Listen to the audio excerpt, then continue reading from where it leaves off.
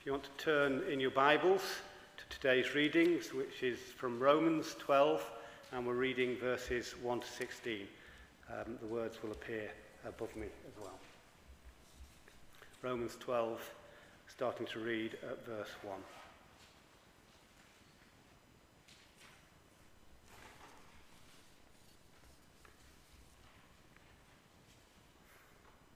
Therefore, I urge you, brothers and sisters, in view of God's mercy, to offer your bodies as a living sacrifice, holy and pleasing to God. This is your true and proper worship. Do not conform to the pattern of this world, but be transformed by the renewing of your mind. Then you will be able to test and approve what God's will is, his good, pleasing and perfect will. For by the grace given me, I say to every one of you, do not think of yourselves more highly than you ought, but rather think of yourselves with sober judgment, in accordance with the faith God has distributed to each of you. For just as each of us has one body with many members, and these members do not all have the same function, so in Christ, though many, form one body, and each member belongs to all the others. We have different gifts according to the grace given to each of us. If your gift is prophesying, then prophesy in accordance with your faith. If it is serving, then serve. If it is teaching, then teach. If it is to encourage, then give encouragement. If it is giving, then give generously. If it is to lead, do it diligently. If it is to show mercy, do it cheerfully. Love must be sincere. Hate what is evil. Cling to what is good. Be devoted to one another in love. Honour one another above yourselves. Never be lacking in zeal, but keep your spiritual fervour serving the Lord. Be joyful in hope, patient in affliction, faithful in prayer. Share with the Lord's people who are in need. Practice hospitality. Bless those who persecute you. Bless and do not curse. Rejoice with those who rejoice. Mourn with those who mourn. Live in harmony with one another.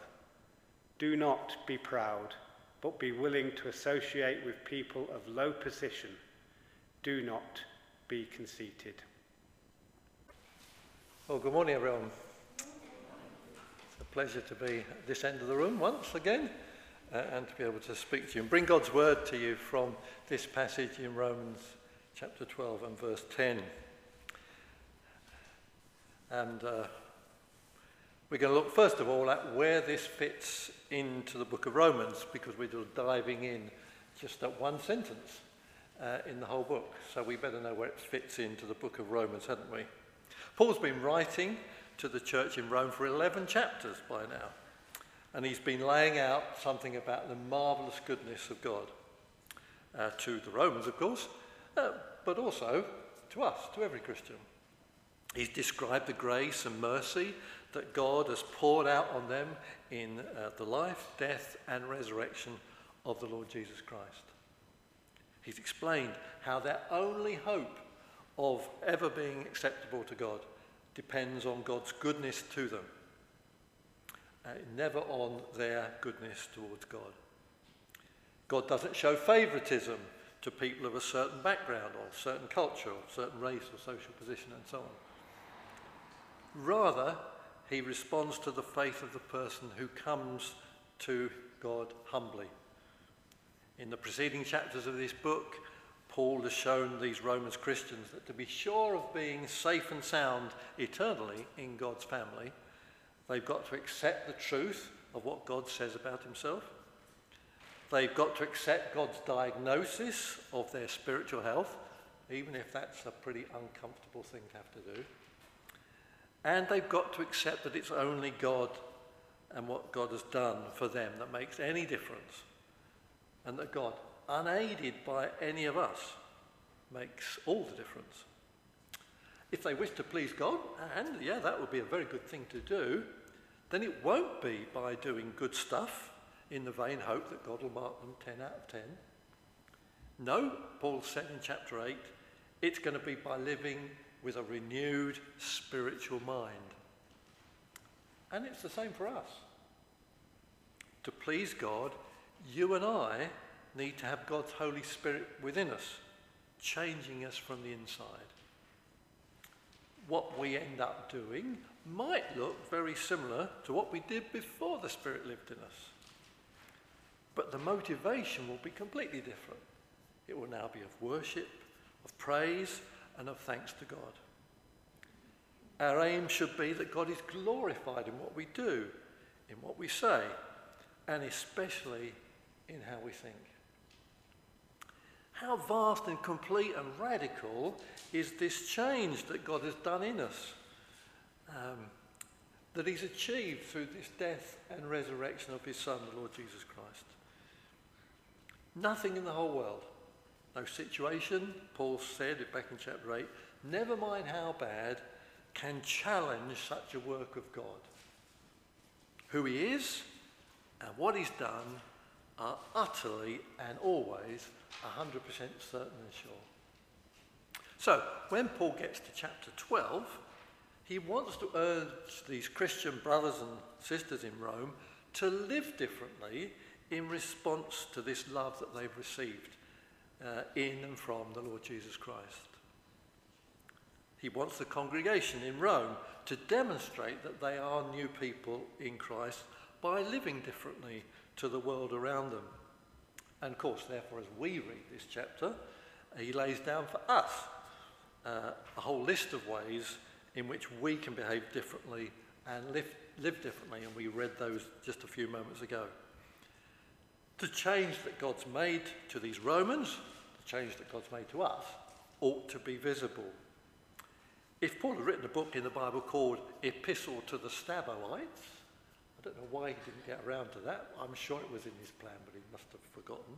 Then I'm sure he would have urged us in exactly the same way to live differently in response to the love that we've received in the Lord Jesus Christ.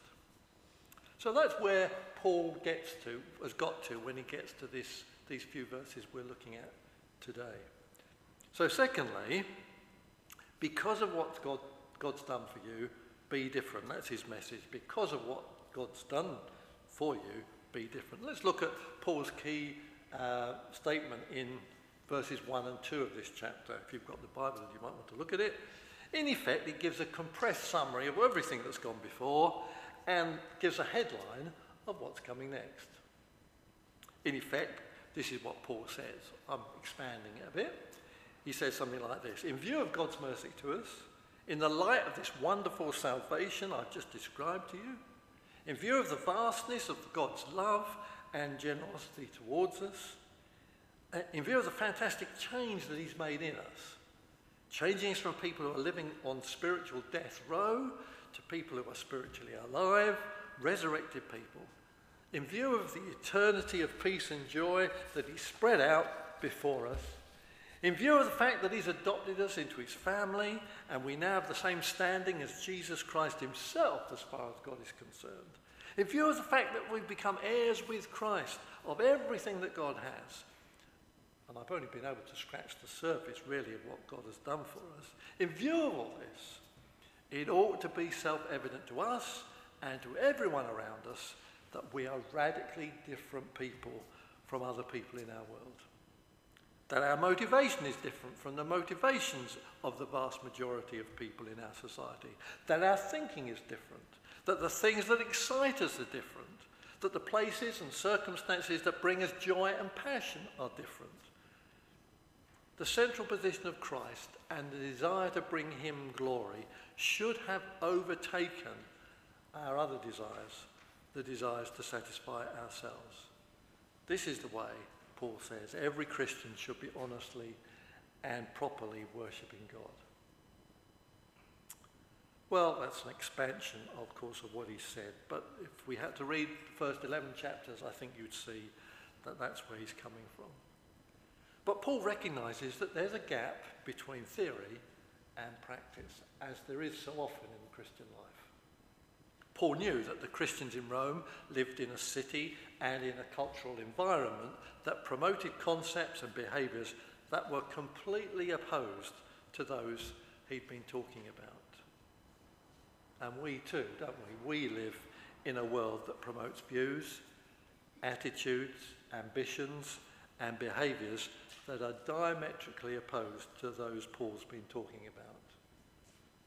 We're surrounded by people with very different views, yet who see their take on life as being completely normal. Media shouts at us, authority points us in directions which are very different to the direction that God is leading us.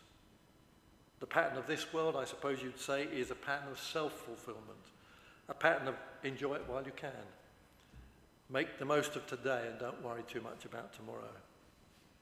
Grab enjoyment from whom you can, where you can, how you can. Make sure that you're happy. No one else will. At the same time, belief in God is usually ridiculed or belittled, and Christians may be patronised as though they are somewhat mentally or emotionally deficient. And Paul understands this very well. So he tells his readers in Rome, and of course he tells us now, that because we live in the middle of a world which is pushing us in one direction, then we will need to be very, very deliberate if we wish to live as people as God declared us to be in the opposite direction, the people that God has resurrected us to be. We've got to make a supreme effort to make God's reality true in practice, because we're going against the tide.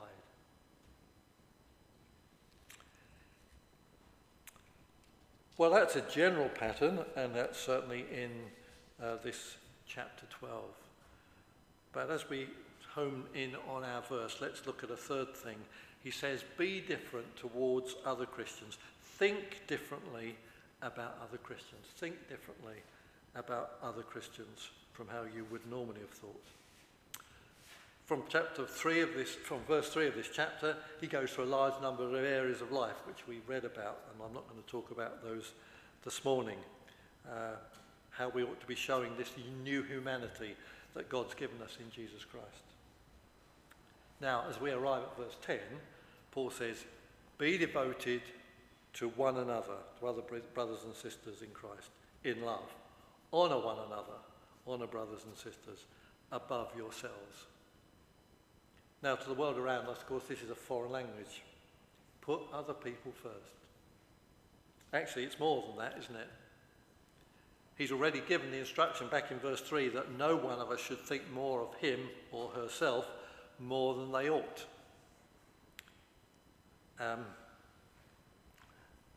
But now he ups the ante, so to speak, and he commands each believer that your first thought about other people must be with more generosity than how you think of yourself. Our viewpoint is to change so that we honour the people around us at the expense of our own honour. We honour brothers and sisters in this church, in other churches around us, at the expense of our own honour. And our focus to do this, he says, in love. You and I are to promote other believers because we love them. Now, there are many people in this church, and I don't expect that you like them all. Some of them are naturally people that you get on with, the people with whom you find it easy to make a friendship. You enjoy being a friend of theirs. But Paul says, be devoted to one another in love, even with those people you don't like, even with those you don't find it easy to love, even with those people you don't find it easy to have as a friend. There's a lot of difference between liking someone and loving somebody. Sometimes we, very sadly, we see someone who's suffering from dementia and their partner having to care for them in a way that has not been needed before. Now, I'm sure that that partner probably gets to a position, maybe very often, when he or she doesn't really like the victim of dementia. When the person they married changes in character so much, becomes angry or demanding, disrespectful and rude, it may be impossible to like them. yet the partner continues to love the sufferer, to care for the person who's suffering from dementia. When they got married, they promised to love the one who's now got dementia, for better, for worse, for sickness, as well as in health. And they're going to keep on loving the person, even when they find it difficult to like them. Well, take a look around this church. I'm sure you can find people in this church who've been rude to you. There may well be people in this church who seem to have gone out of their way to make your life a misery. Then there are people in this church who cut you off. There are people in this church who avoid you. There are people in this church who don't bother to care for you in the way you could reasonably hope. Maybe you're the one who's cutting people off. Maybe you're one of the people who's avoiding others. Maybe you're the one who's not caring. Well, you're not commanded to like them. But Paul tells us, he tells us from God, that we are to be devoted to them in love. Not to love them sometimes, but to be devoted in love. It's not natural. It's not normal. But it should be, Paul says, the inevitable consequence because of how God has been good to us. God hasn't behaved normally to us. When we were still sinners, Paul said earlier in this book of Rome to the Romans, that's when Christ died for us. Did he wait till we were likeable? Did he consider us to be worth dying for when we were likeable? No. If Christ had waited till we were likeable, he'd still be waiting, wouldn't he? And he'd still be waiting when we die. Christ's behaviour to you and to me has been utterly unreasonable. By which I mean that it can't be explained by human reason. Even if there were to be someone with the power to do so, no human would ever do what God the Father and God the Son have done for us. Because typically we respond to other people as a consequence of our relationship to them. If we've had a positive connection with someone, we'll often want to respond positively towards them. But if our experience has been negative, we'll want to keep them at a distance. And it's against this pattern of behaviour that Paul writes in verses 1 and 2, in view of God's mercy, don't think and behave as humans conventionally do, but have your thoughts completely turned around. Think and behave as God wants you. Dear Christian brother or Christian sister, it's the way Christ has behaved towards you. And we must do no less in the way we treat one another in this church. We are to love each other, and everyone in response to the love that Christ has shown us. Well, let's think a bit more about this, because it says devoting yourselves in love is what we say.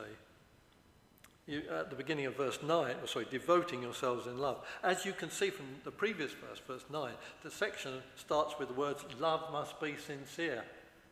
And in just the first half of this short verse, verse 10, Paul gets the word love in twice more.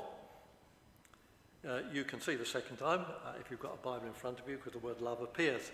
But there's another appearance of the word love hidden in this expression, be devoted. Paul uses the Greek word philostorgoi. I hope I pronounced that correctly. And this describes the love that should exist between family members. Paul's instruction is something like this.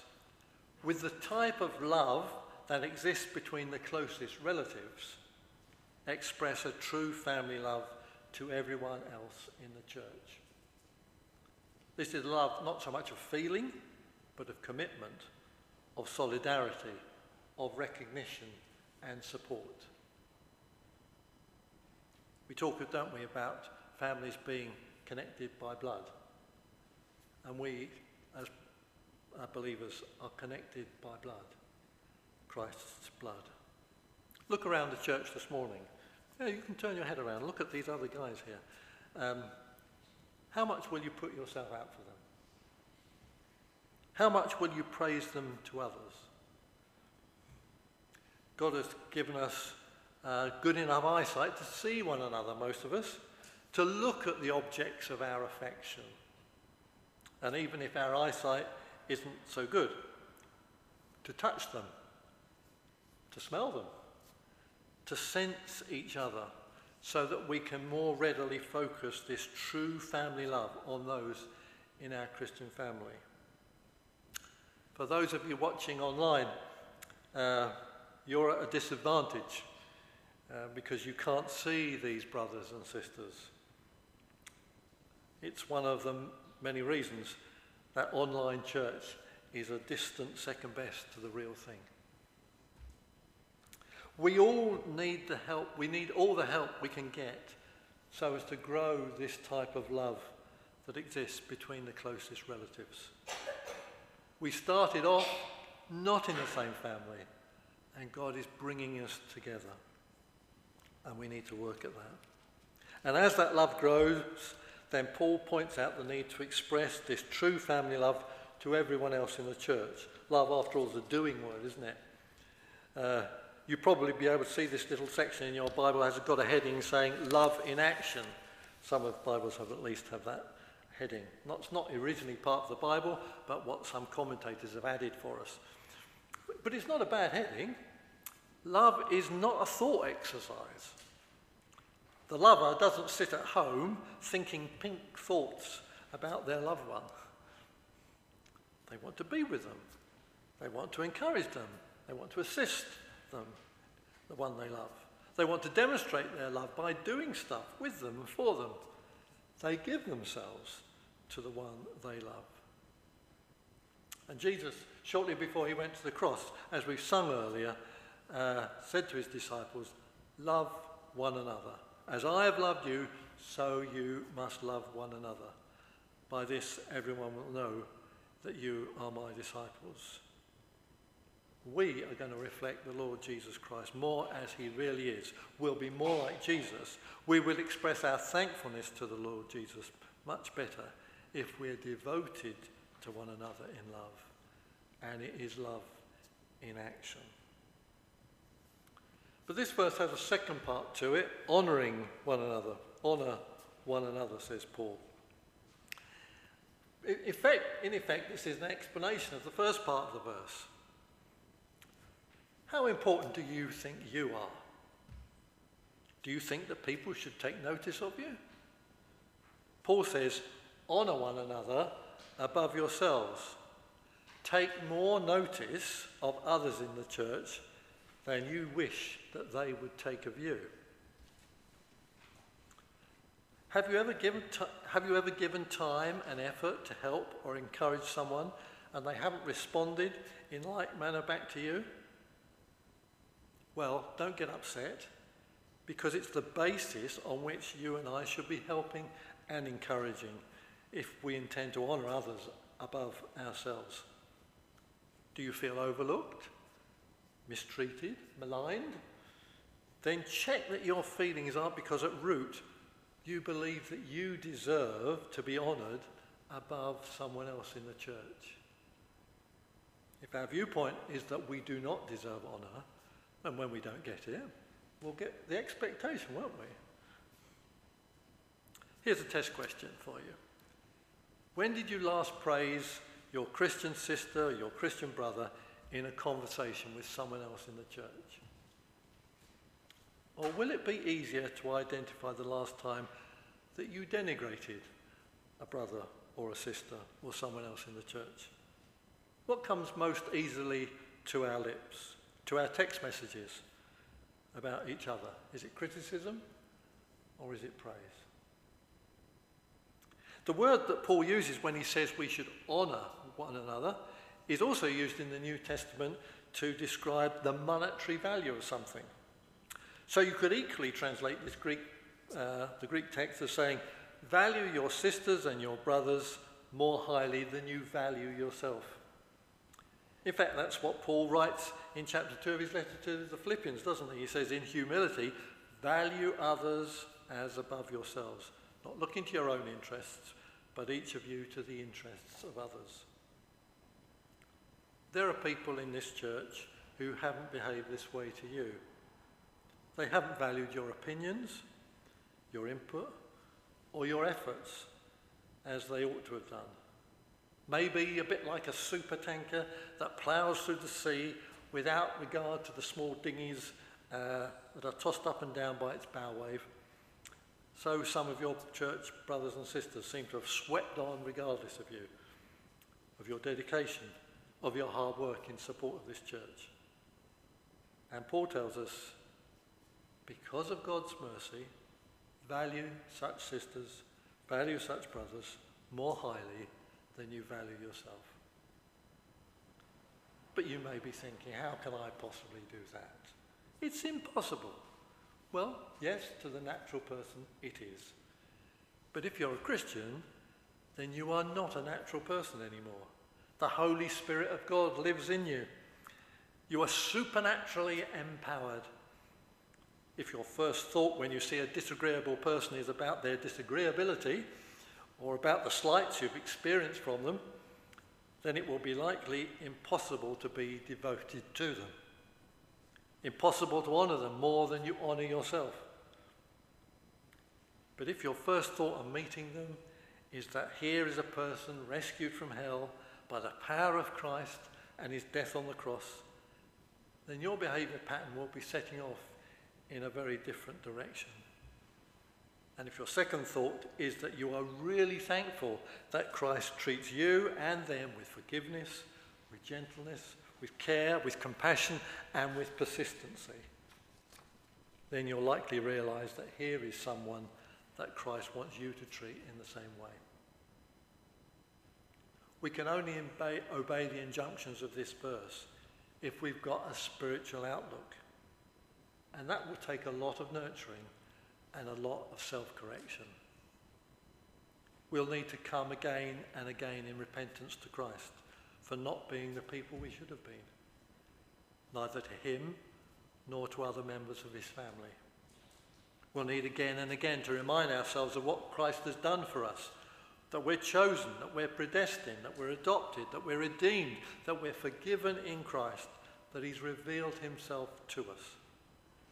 Again and again, we'll need to revel in the truth that we've received every spiritual blessing in Christ in the heavenly realms.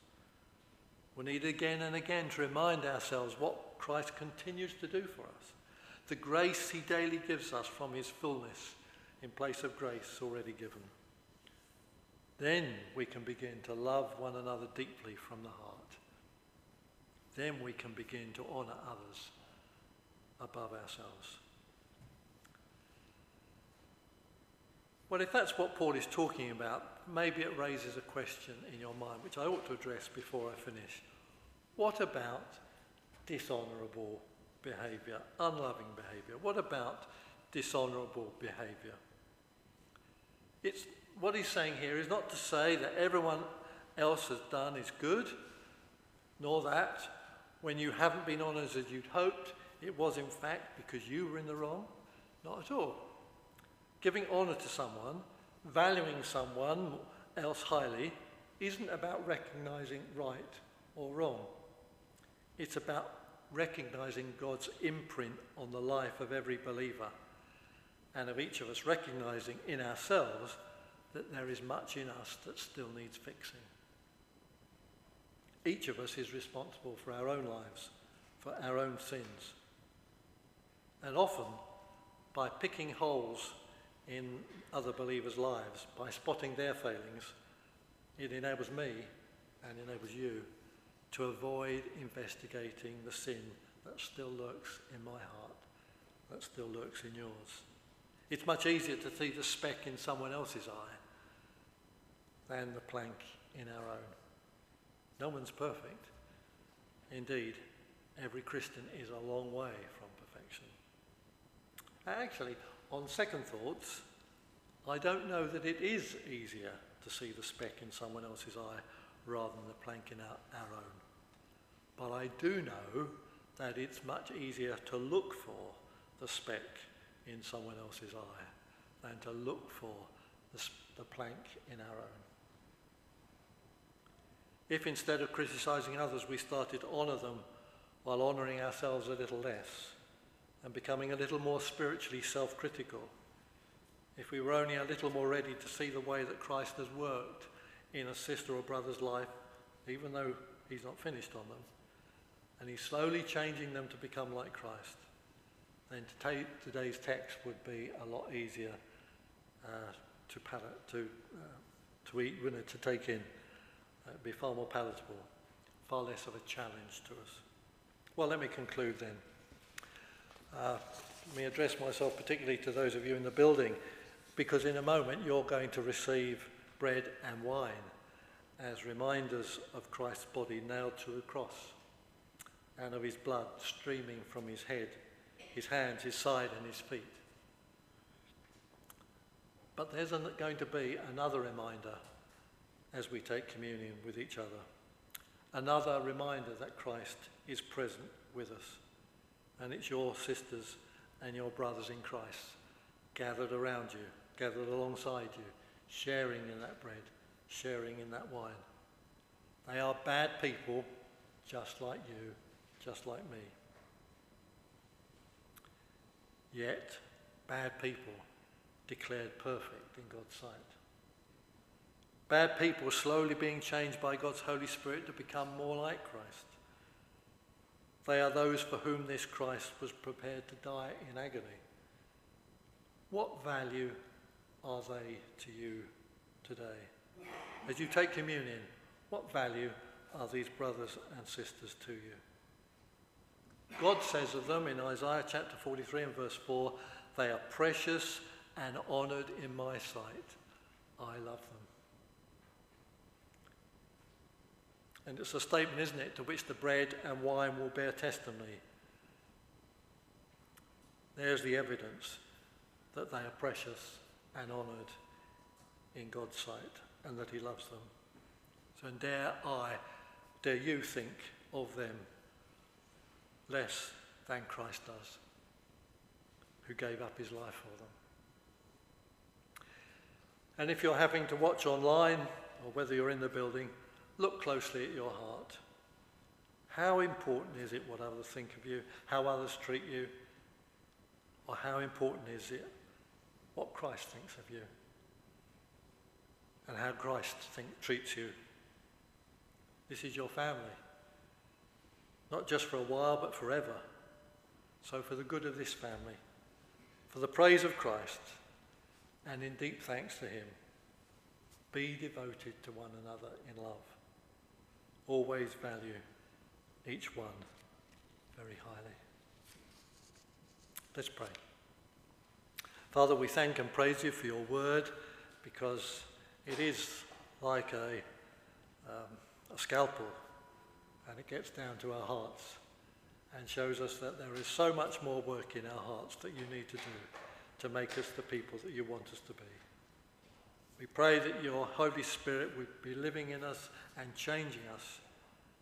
Help us to be self-critical of our motivations and our thoughts, so that we may become more like our Saviour. We may reflect him more in how we live, what we say, and especially how we think. And may we love each other deeply, valuing one another as Christ values us. And may he get the glory that he deserves. In his name we ask these things.